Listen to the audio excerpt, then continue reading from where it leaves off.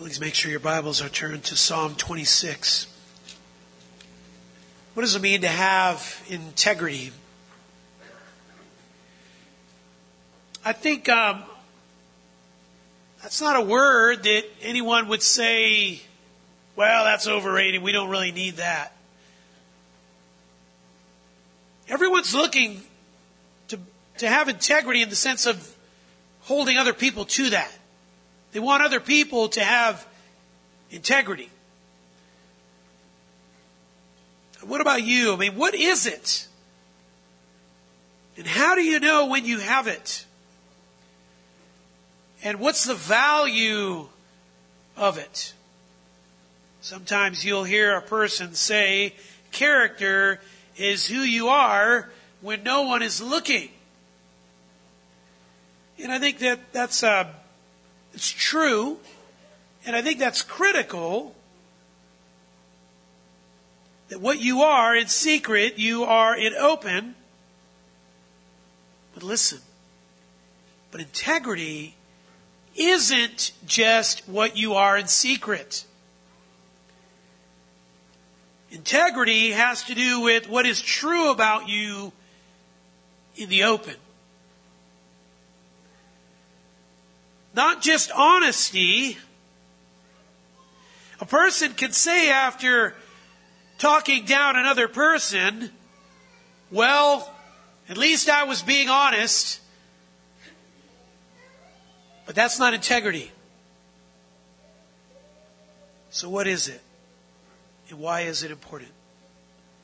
C.H. Spurgeon is a good place to start talking about the conscience and integrity. He said this, when the little bird in my bosom sings a merry song, it is no matter to me if 1,000 owls hoot at me from without. In other words, integrity starts by not ignoring the merry song inside of you that is singing just what you should do. Singing when you have done right and there's no reason to condemn you for wrong. Spurgeon says, quote, if we cannot be believed on our word, we are surely not to be trusted on our oath. End quote. Listen to that again. If we cannot be believed on our word, we are surely not to be trusted on our oath. Doesn't matter how many promises you make. If your word says the opposite, then your promise means nothing. If your life says the opposite, then your promise means nothing. A.W. Tozer said it this way, a guileless mind is a great treasure. It is worth any price. Oftentimes the way we live life is so complicated. And I believe for most of us, we make life complicated and busy. Now listen to what I'm about to say. We make life complicated and busy so a person doesn't learn what our real integrity is. If we could be busy enough, if we could get things complicated enough, if we could get lots of things going on the outside, maybe they won't look to us to figure out what's going on the inside.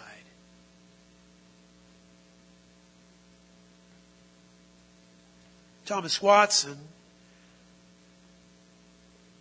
said, the plainer the diamond, the more it sparkles. The plainer the heart is, the more it sparkles in God's eyes. How true is that? I think the psalmist's concern here, David's concern, and the Lord's concern is that we are so busy trying to live a sparkly life that catches the attention of another, and we've dismissed the plain life, that we've turned integrity upside down and not understood really that it is the simple plain life And sometimes we just like to say, oh, that's just boring. But I tell you this, boring and integrity sometimes have much in common. Now we come to Psalm 26, and it's all about integrity. And don't get me wrong, the Lord has made us all differently. And so when we walk with integrity, and there is that sparkle that is in the Lord's eyes, we'll all shine just as the Lord wants us to shine. Philippians 2 says that very thing. But we come to Psalm 26, and it's all about integrity. And this is another David psalm. So look at verse 1. He says, for I have walked in my integrity. I've walked in it. Verse 11, as for me, I shall walk in my integrity. So he starts out the first verse that way. He gets towards the end, and it's that way. This whole psalm is about that. And then verse 12, my foot stands on a level place. And so we're talking about stable living. We're talking about really the keys to a stable life, to a life that is level. The unwavering life. We're talking about our reputation as a follower of Christ. Not that we need to go around campaigning and finding out, hey, what do you think my life is like? Hey, what about you? And what about you? And what about you? So I just want to make sure that I keep up with the Joneses and make sure that I look the part. That's not integrity. But we are talking about our reputation as a follower of Christ, as one who belongs to the holy God who created all things and is perfect and is the judge of all. The life that's connected to that God. See? Not perfect people, but pardoned people. Understand the difference. And we're growing in that perfection. Philippians 3 speaks of that very thing. Not that we've already obtained it, but I press on. There are some other clues here to understand what David says here in Psalm 26. Notice the positions and parts of integrity. In verse 1, I have walked. Verse 2, my mind, my heart, mind and heart. In verse 3, before my eyes I have walked in your truth. In verse 4, I do not sit with deceitful men. In verse 5, I will not sit with the wicked. Verse 6, I shall wash my hands in innocence. Verse 9, my soul he speaks of. Verse 11, I shall walk. Verse 12, my foot stands. And so what do you have here? Walking and sitting and washing and standing. And so you have integrity then in all those positions of life. And I suppose we could describe life that way. I mean, sometimes life feels a bit like, you're walking. And walking just means you're keeping your feet moving. And you know how that is in life when you stop, when you should be going, sometimes that's when trouble comes. He talks about sitting. There's a time to sit. Who do you sit with? And oftentimes where it is that we sit has to do with the counsel that we're receiving or that we're taking part in. That is the voice that we're listening to. Talks about washing. Where do you go to get clean? I'm not talking about physically, I'm talking about mentally and spiritually. Standing. There is a time for standing. That is, positionally, what do you stand on? The convictions that you stand on.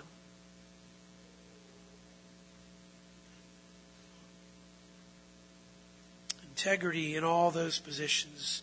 There's a life movement then of integrity. And by the time you get to the end here, notice, David is on the level ground. I think for some of us, if we were to be honest and describe our life, it wouldn't be called level ground. It might feel a little bit rocky. Maybe for some of you, your ground is actually on a descent and it's going towards the valley and it's not good. And then maybe for others, you feel like you're living with trials and around trials. And for you, it feels more, not like a descent, but more like an ascent. And you feel like, man, I'm going against everything. And it just feels like life for me is an uphill walk. And you know how it is when you're uphill walking or uphill running. It's slower. You exert more effort and more energy. You get tired quickly. Does that describe life maybe for some of you?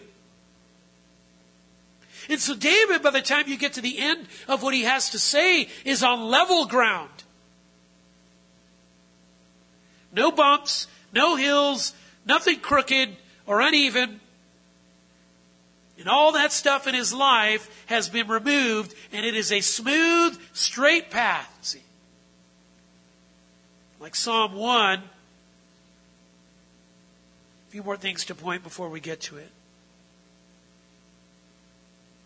Notice Psalm 26 is similar to Psalm 25. We studied Psalm 25 last week. Both talk about integrity. Did you notice that? Psalm 25, David was asking God to lead him into the truth, to help him get integrity. In Psalm 26, he's saying, I have it. Isn't that good? He asked for it in Psalm 25. Psalm 26, he says, I have it. You got to love answered prayer. And when you pray about the right things, and when you pray about powerful things like that, and it gets answered like that, that's good stuff. Makes you really have high thoughts about God. God answered that prayer. See, teach your paths, Psalm 25:4. And in Psalm 26:1, I have walked it. Same thing in Psalm 26:3. So you might say Psalm 26 is the answered prayer of a man who trusts God. This is what it looks like. This is what it looks like when you trust Him. Now, let me show you even a few more things. This is rich, Psalm 26. It's good stuff. Psalm 26 links back to Psalm 1. Listen to this. Psalm 1. How blessed is the man who doesn't stand in the path of sinners, nor sit in the seat of scoffers. Who delights in the law, in the truth of God, who meditates day and night in God's truth. Look at Psalm 26, 4 and 5. David says, I do not sit with deceitful men. Verse 5, I will not sit with the wicked. Verse 3, I've walked in your truth. David is saying, in Psalm 26, David is saying, I'm a Psalm 1 man. That's what I wanted. I said that that's what a godly man is in Psalm 1, and now I get to Psalm 26, and I'm telling you, right now, where I look at my life, that's where I'm at.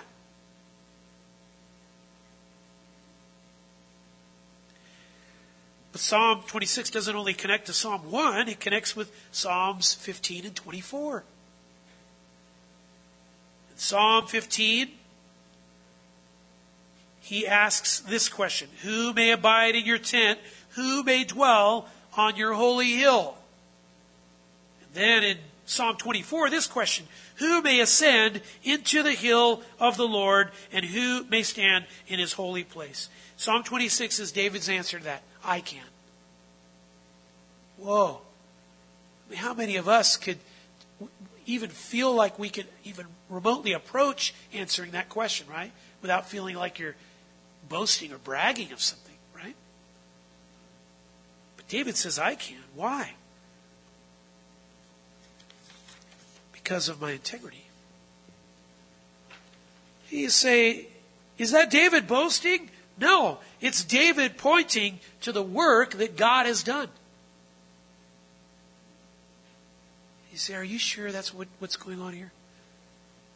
Look at verse 8.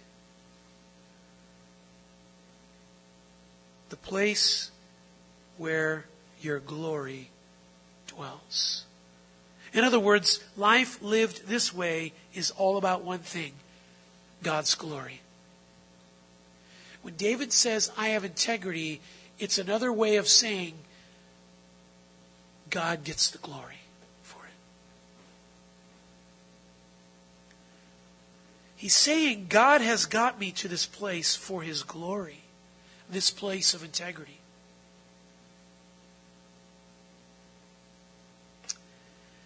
One last thing I want to point out to you.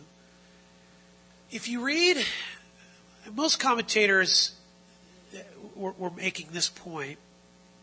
They believe that Psalms 26, 27, and 28 are really just one unit because all of them talk about the house, the Lord's house, the temple, the Lord's house of glory, the assembly.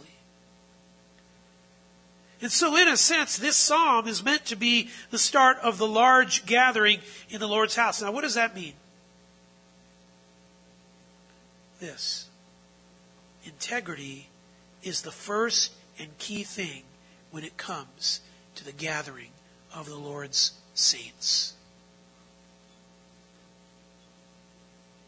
And when we notice that it's missing, we go after our brothers and sisters to help them get it back.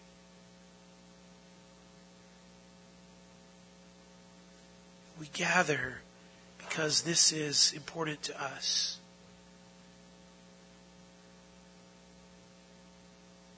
Let me say it another way. Integrity is the key to fellowship. Before there can be meaningful fellowship, there has to be integrity. In fact, it's what allows one brother or sister to open up and share with another brother or sister your heart. Hey, pray for me this way. Why? Because I have noticed you're a man or a woman of integrity. See? And so, it makes this gathering sweeter. Integrity does. Now, having said all that, David deals with this. What is integrity, and how can a person know if he is walking in it? How do you know when you're walking in it? I mean, we don't know David's personal situation here in this psalm, but we can tell from this psalm a few things. One thing in particular, one big thing, is this: that David is being falsely accused. David is being falsely accused. That's always a time to see integrity. When somebody says you're one thing, but the truth of it is the opposite.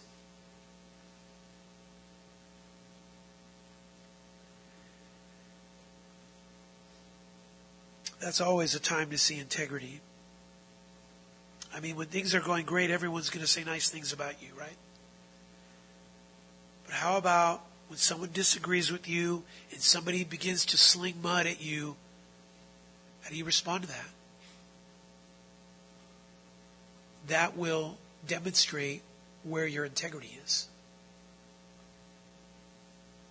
When people begin to trash your character, you see, integrity needs no defense. It stands in the storm. Integrity is its defense.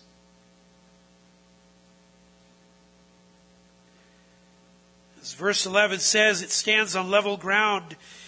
You might be in a storm, but integrity allows for you to stand on the level ground, unmoved. So how do you get to that level ground kind of living?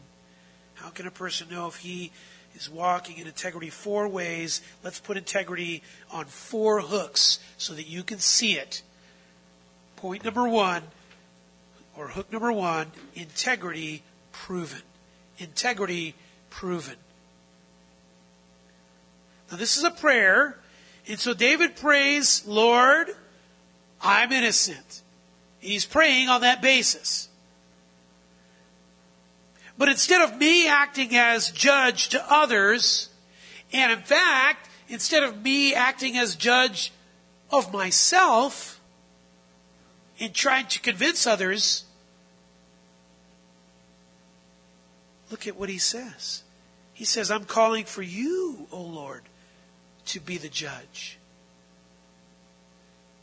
Vindicate me. Look at verse 1. Vindicate me, O Lord, for I have walked in my integrity, and I have trusted in the Lord without wavering. Now that's an incredible thing to say. I was thinking about that this last week and thinking, oh man, have I ever prayed like this before the Lord? This is amazing. It's bold. It's strong. It's powerful. It's dangerous. Because if it's not true, then what? He knows, doesn't he? He is asking the Lord literally to judge him. Boy, you ever prayed that? You say, no, I'm actually praying the opposite of that. Please don't judge me, right? Lord, you be the judge of my situation. I want you to judge me. Can you imagine if you approach the Lord that way? The only person that could really do that is the person who has the Lord as his refuge, and then can be the judge, right? So I only want to do that if it's safe. Lord, you be the judge of my situation. Judge my motives, my actions, my thoughts, this whole situation. You be the judge of it. And when a person gets to this place where he or she doesn't take matters into their own hands, but seeks the Lord to do that very thing, you're in a good place. When you begin to take matters into your own hands, you're moving away from integrity. Just know that. There had been times throughout David's life where he just stood on his integrity. Sometimes that's all we have. I mean, it's, their word against mine. Have you ever been to that place? Psalm 35, verse 24, judge me, O Lord my God, according to your righteousness, and do not let them rejoice over me. Same thing in Psalm 43:1. Vindicate me, O God, and plead my case against an ungodly nation. Oh, deliver me from the deceitful and unjust man.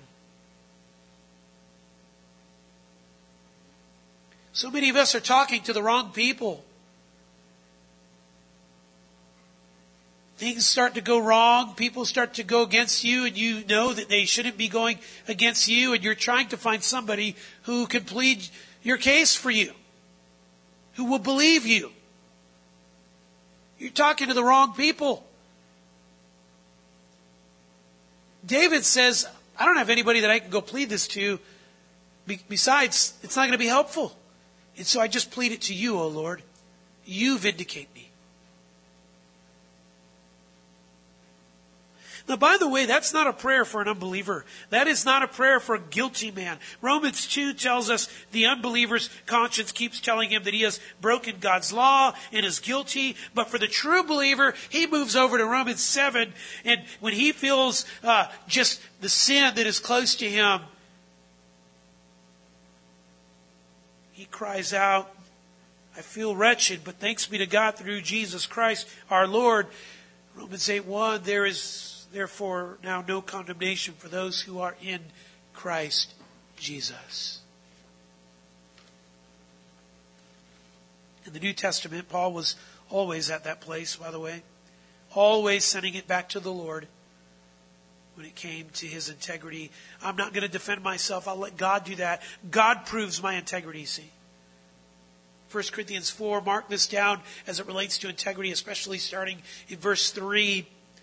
But to me it is a very small thing that I may be examined by you. Boy, wouldn't it be great to be able to say that? Because oftentimes, when somebody examines me, it's a very big thing. It becomes a big thing. Oh, no. I hope I did the right thing. I hope they think good of me. Do you think good of me? Paul says, it's a small thing. Whatever it is you think, it's honestly just a small thing. That I may be examined by you or by any human court. Well, I'm taking this to court. Small thing. That's a small thing. Listen, if I'm walking in integrity, you can take it to the highest court. That doesn't matter. What they have to say about true integrity is a small thing.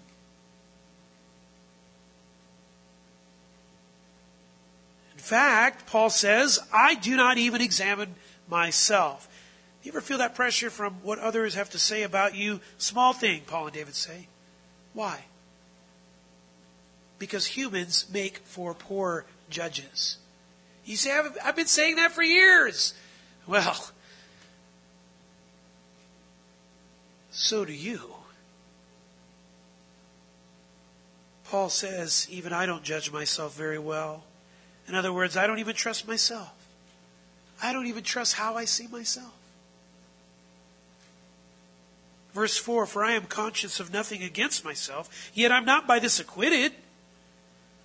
But the one who examines me is the Lord. He says, the way I see it is, if my conscience is saying, there's nothing there, but even that is not good enough. I go to the Lord and say, Lord, if there is something, show me, and let me be willing to embrace it, to accept it. Therefore, Paul says, do not go on passing judgment before the time, but wait until the Lord comes, who will bring to light the things hidden in the darkness and disclose the motives of men's hearts, and then each man's praise will come to him from God. Listen, Paul says only God can really judge me. And that's because only the Lord is able to look into the motives of the heart and see what they really are. Now, that's not to say, 1 Corinthians 5 says there's a place for us judging each other as it has to do with us following the Lord and the things that we can see. But we're talking about things that cannot be seen, motives of the heart.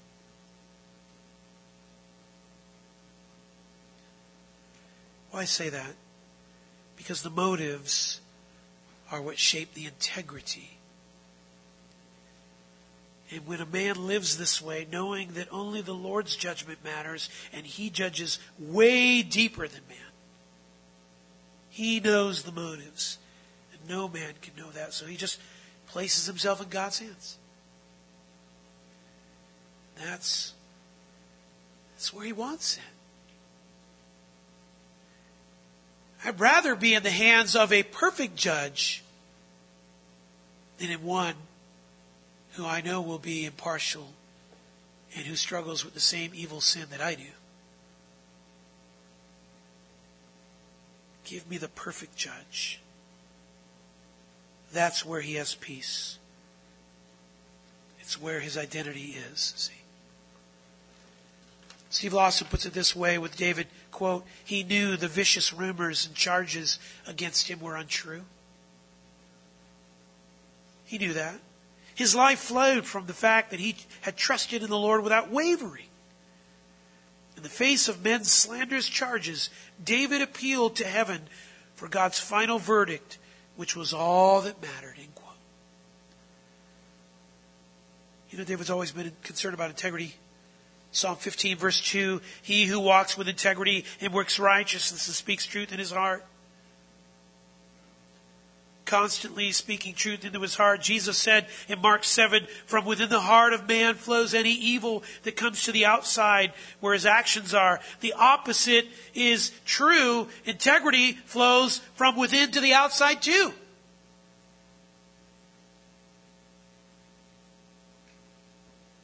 In 2 Kings 20 verse 3, Hezekiah prayed to the Lord this way, Remember now, O Lord, I beseech you, how I have walked before you in truth and with a whole heart and have done what is good in your sight. And then Hezekiah wept bitterly. Now, why is he weeping? Well, he had just been told that he was going to die. Get your house in order. You're going to die, Hezekiah. And so he says, remember how I lived, Lord. In other words, judge me on that basis, how I lived. How did he live? Integrity. Proverbs 20 verse 7, a righteous man who walks in his integrity, how blessed are his sons after him. You want to raise proper sons and proper daughters? Give them integrity. It's the very thing that that kept Paul moving forward in ministry around all kinds of critical people. Here's how Paul handled critical people. 2 Corinthians 1:12. For our proud confidence is this, the testimony of our conscience, that in holiness and godly sincerity, not in fleshly wisdom, but in the grace of God, we've conducted ourselves in the world, and especially toward you. And then later on, he says something similar. In other words, we were the same kind of people, whether in the world or around the church. Same people. Later he goes on to say, let such a person consider this, that what we are in word by letters when absent, such persons we are also indeed when present. That's integrity. Same over there as you are over here. See? Integrity. But when they measure, he says, for we are not bold to class or compare ourselves with some of those who commend themselves. The lack of integrity shows itself when you start to compare yourself to other people. He says, but when they measure themselves by themselves and compare themselves with themselves, they are without understanding. In other words, he says, you don't understand how integrity works. You say, well, but you don't understand the people that I'm around and the pressures that are there in my situation. Solomon did. Proverbs 29, verse 25. The fear of man brings a snare, but he who trusts in the Lord will be exalted. David invited the Lord to test him in Psalm 139, verses 23 and 24. Search me, O God. Imagine praying that way. Search me, O God. Bring your investigation on me.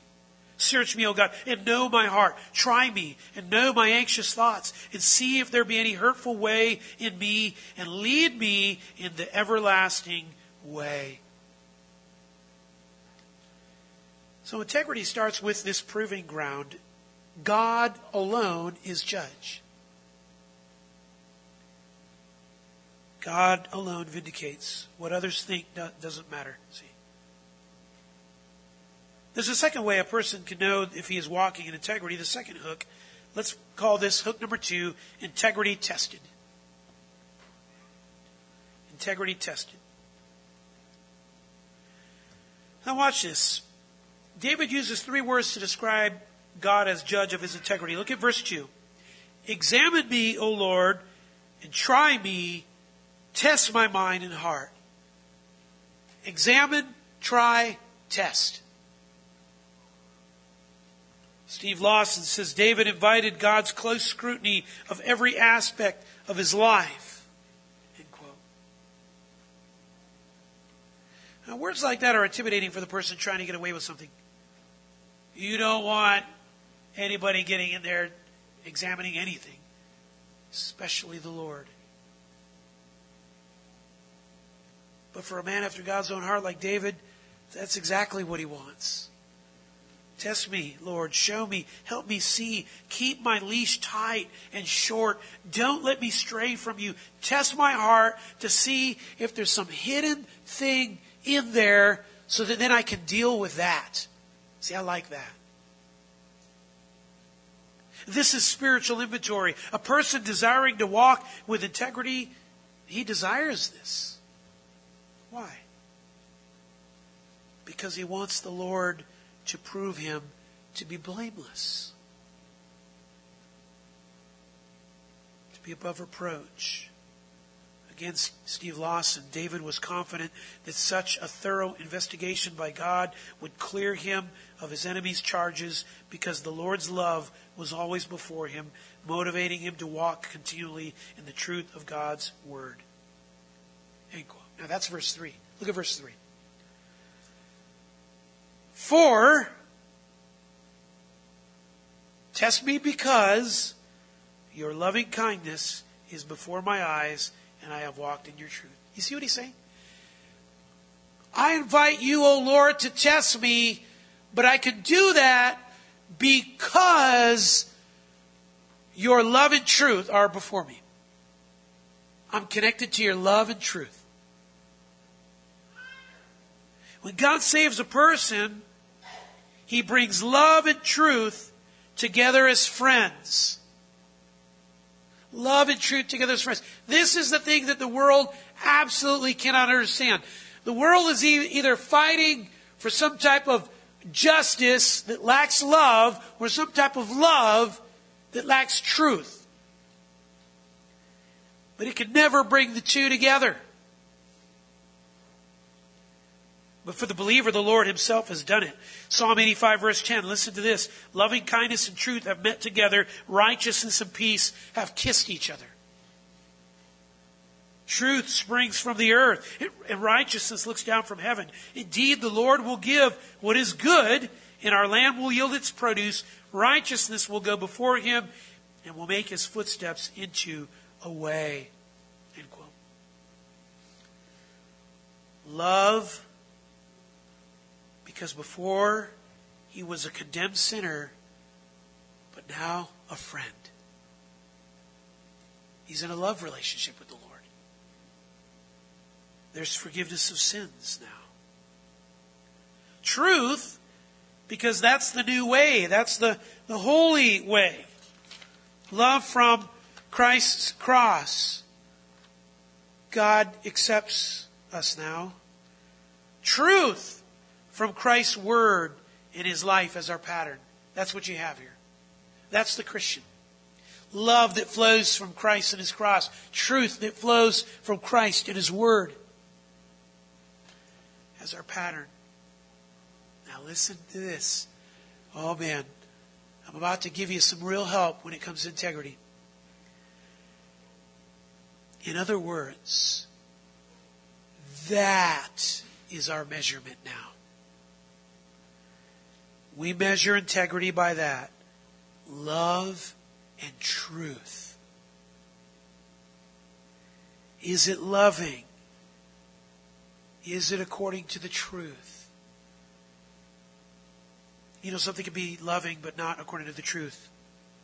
That's not integrity.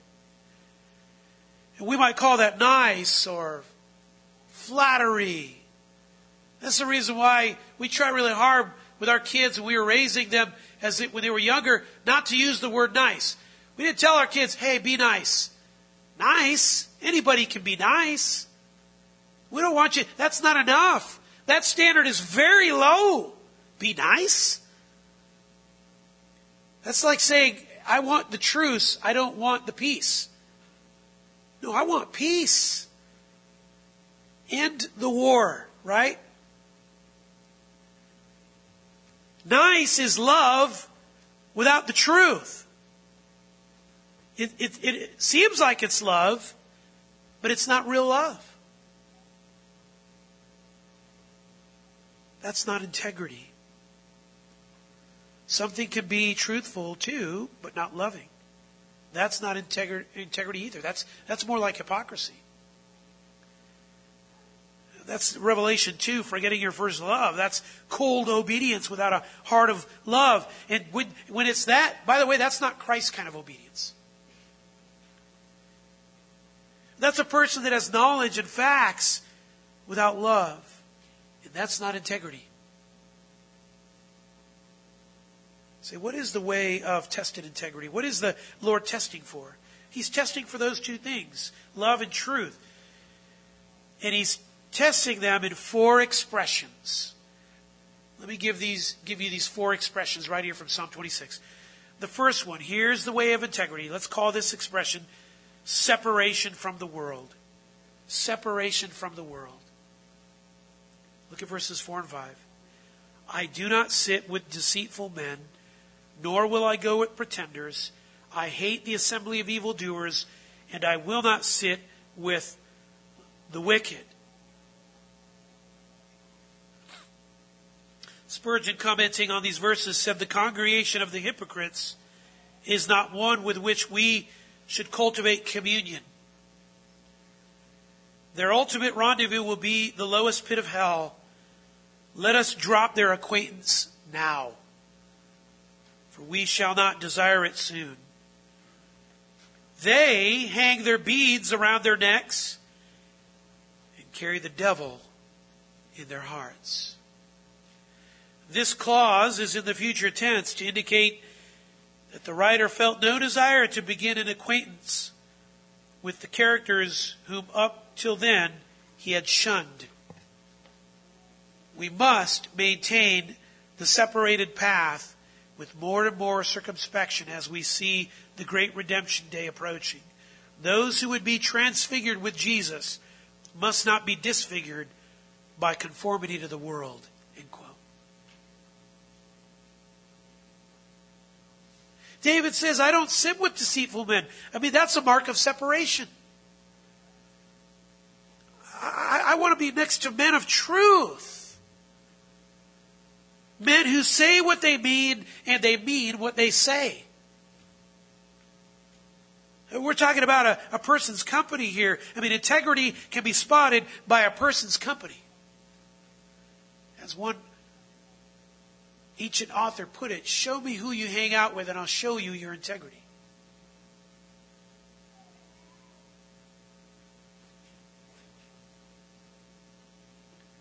Not comfortable around people that pretend. Notice the word hate. That's not indifference. It's a stronger word than that. There's emotion here. There's passion here. Integrity loves what God loves and hates what God hates. What a crucial way to understand just what integrity is. Separation from the world. And I tell you, when you read through the New Testament, so clear. Jesus said it in Mark 34 through 38. He talked about separation from the world there. Paul said it in Romans 12 too. Do not be conformed to this world, right? James said it in James 4:4. John said it in 1 John 2:15 through 17. They all said it. They all made a big deal about it. It's a big deal, beloved. All of them tell us that it is a mark of solid Christian living. Of integrity. Here's the second way integrity is tested. A second expression integrity is tested for. Innocence from evil. Separation from the world, and then secondly, innocence from evil. Verse 6, I shall wash my hands in innocence, and I will go about your altar, O Lord. The priests wash their hands, as you guys know, in a ceremonial way. When making offerings for sins, they wash before serving the altar. And I believe David's point here is that he will make sure that his heart is pure before serving anyone.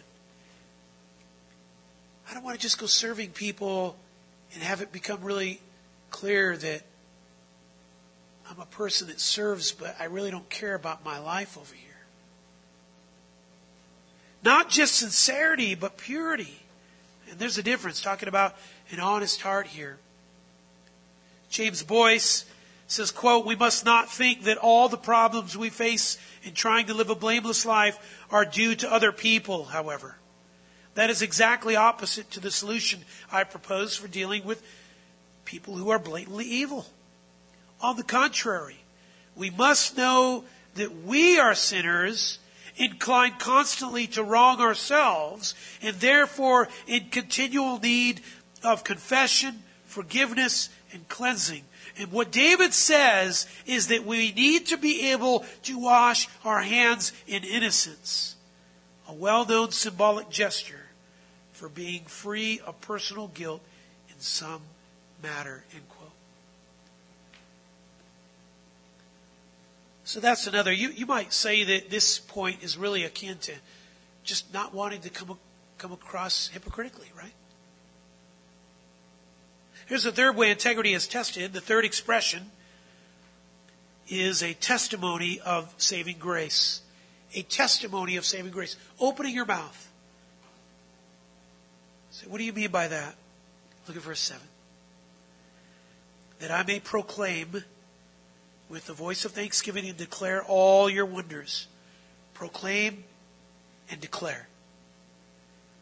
That's our testimony. See, what's our testimony? Simple. That God is awesome. He's awesome. We say a lot of things are awesome, but the truth of the matter is that word, we kind of belittle the word. We make very little of that word, awesome, when everything can be awesome. God is awesome. That's saying it right. Thankfulness for what God has done for you, see. Integrity points not to self, but to what God alone has done for you. That's integrity. In other words, it admits weakness and it confesses inability. Here's why I'm thankful, David says, I couldn't do this for myself. God had to give me the joy. God had to overcome my enslavement to this particular sin. See? I mean, He had to make me a patient man. I wasn't that myself. God had to give me the joy. God had to overcome all kinds of things. It's a testimony that you now live by grace. See? His grace.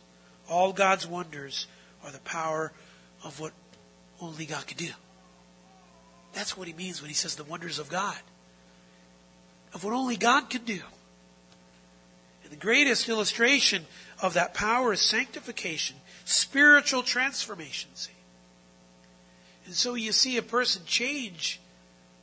Whoa. That's why, by the way, that's why I don't make a big deal about, I think we make too much of a big deal about personality. I gotta be honest.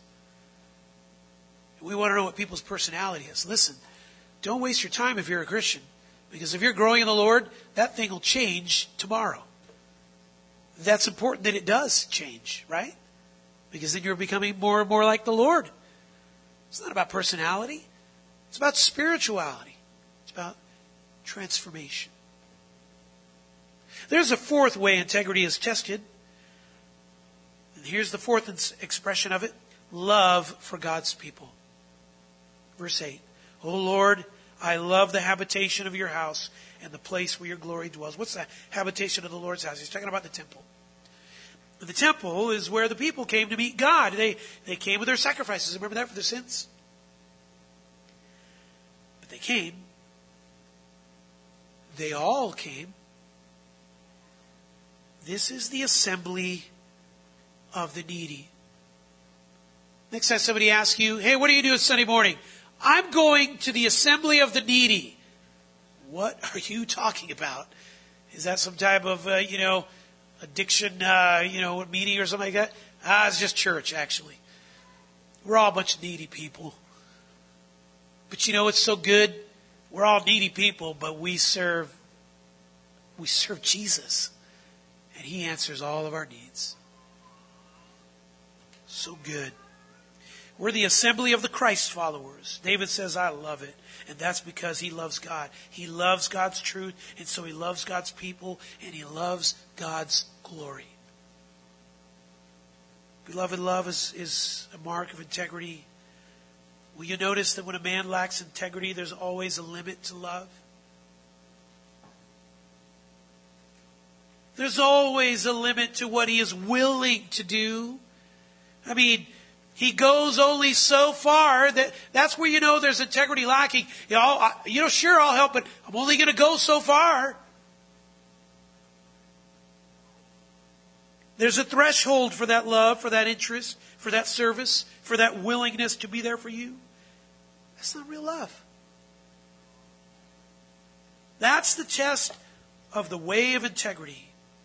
And when you see a person going in these 4 ways, you will see integrity, separation from the world, innocence from evil, a testimony of saving, sanctifying grace, and a love for God's people, a love really for God's glory. David says, examine me, Lord, to see if those 4 ways are the direction of my life. There's a third hook for integrity. Let's call this point number 3, integrity anticipated. See, what do you mean by that? You might call this integrity's reward. Where does integrity take you? James Boyce called this part final separation. Look at verse 9. Do not take my soul away along with sinners, nor my life with men of bloodshed, in whose hands is a wicked scheme, and whose right hand is full of bribes.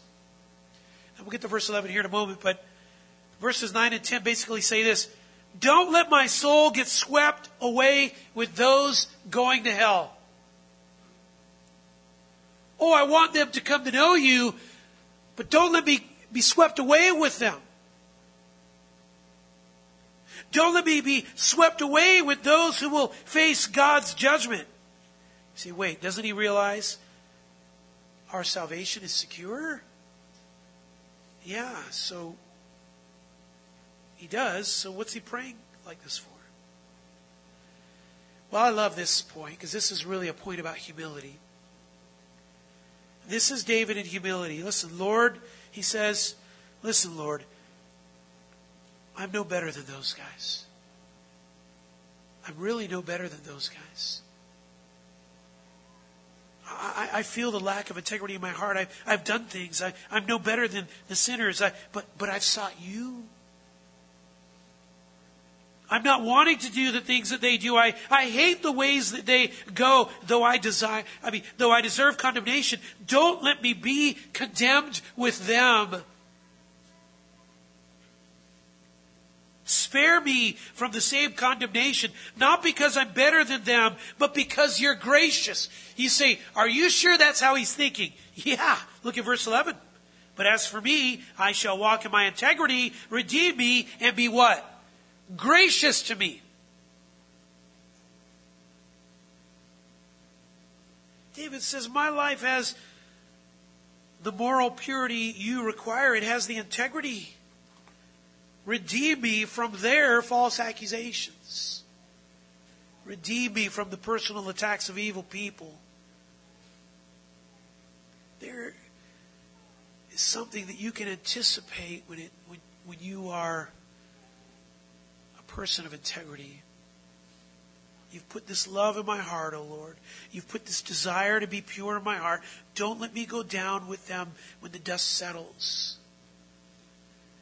It's as though he's saying, I know what happens when people disobey you. I don't want to be at the party when the cops come and bust this thing. That's not me. That's just not me. Not because I'm better than them,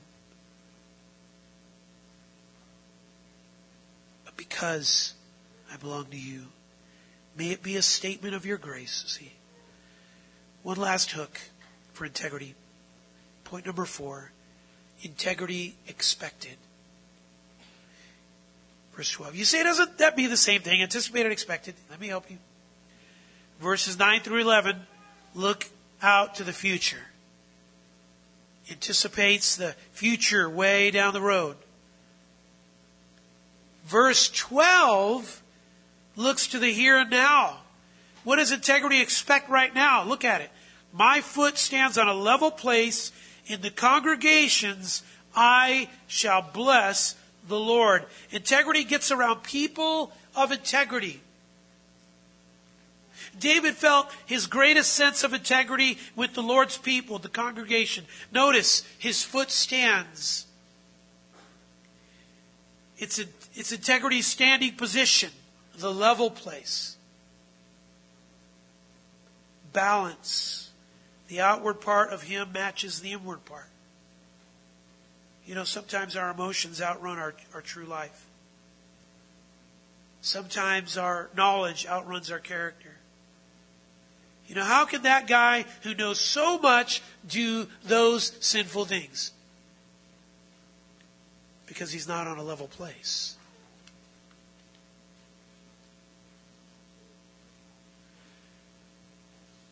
What a psalm here is Psalm 26, and I hope you're at that place where you want that kind of integrity that Psalm 26 talks about. See, what could you do? Let me give you a few thoughts here as we close. Be humble. Invite the Lord's investigation. See, how can I do that? Pray. How about this? Read the Word with an open book and an open heart. And as He begins to point out things to you, don't just close it and say, oh, no. Can't do that. Focus on the Lord's glory. Here's another thought. Get yourself around other like-minded believers who want this kind of integrity.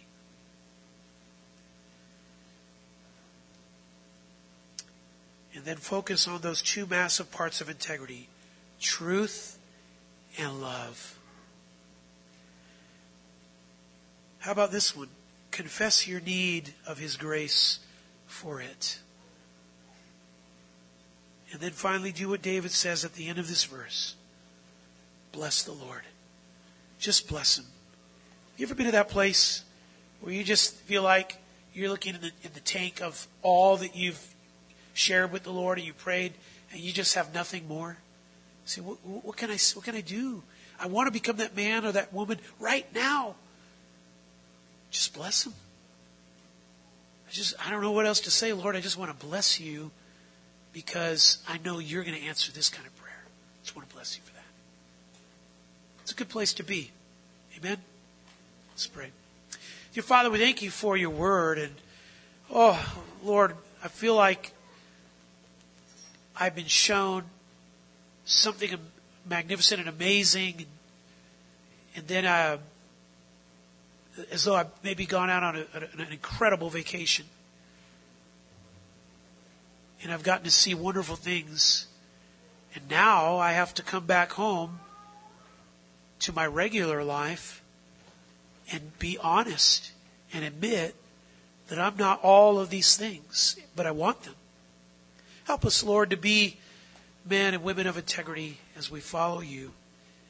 Not for our own personal glory, but for the glory of Christ. We pray for this in Jesus' name. Amen.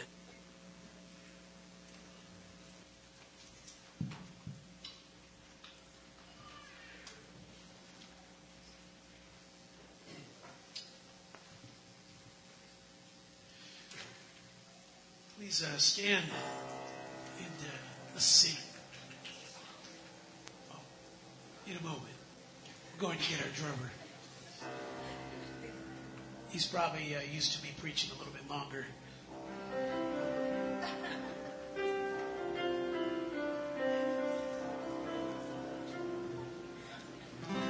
Chris Thomas.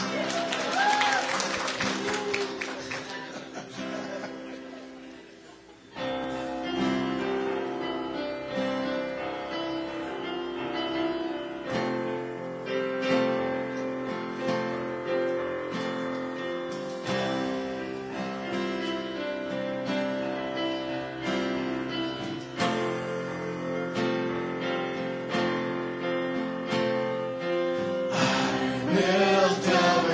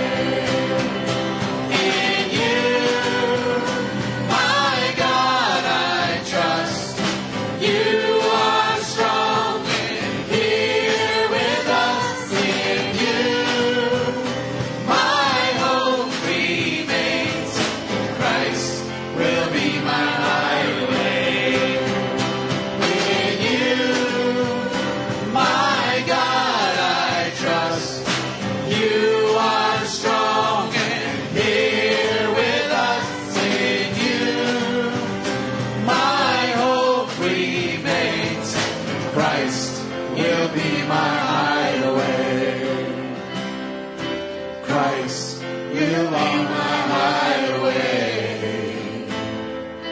Christ, you are my highway.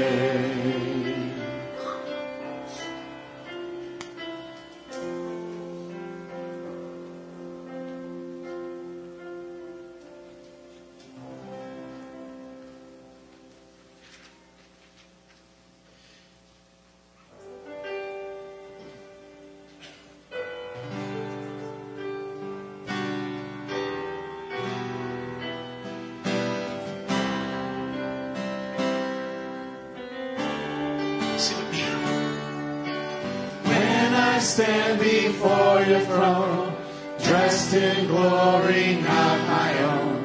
What a joy I'll sing of on that day. No more tears or broken dreams, forgotten is a minor key. Everything as it was meant to be. And we will worship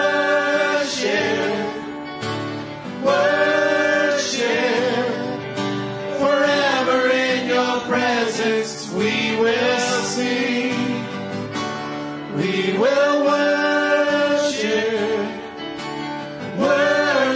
you. An endless hallelujah to the King.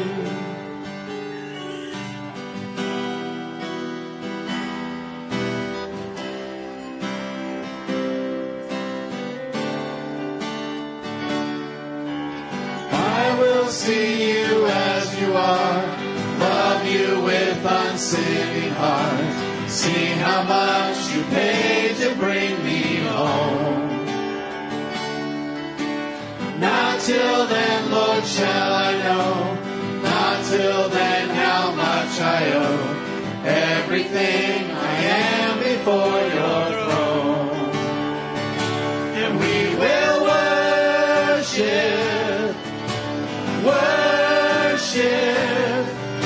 forever in your presence. We will sing. We will worship you. An endless hallelujah to the King. No more tears, no more shame, no more sin and sorrow ever known again. No more tears, no more pain. We will see you face to face, see you face to face.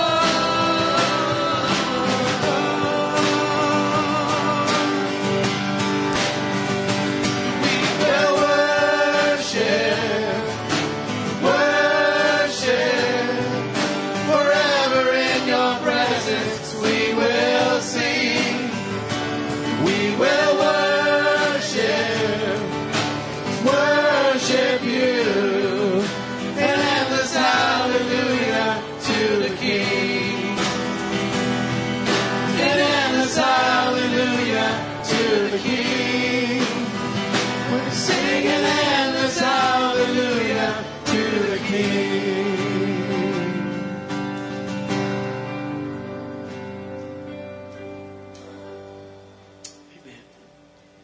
Please be seated.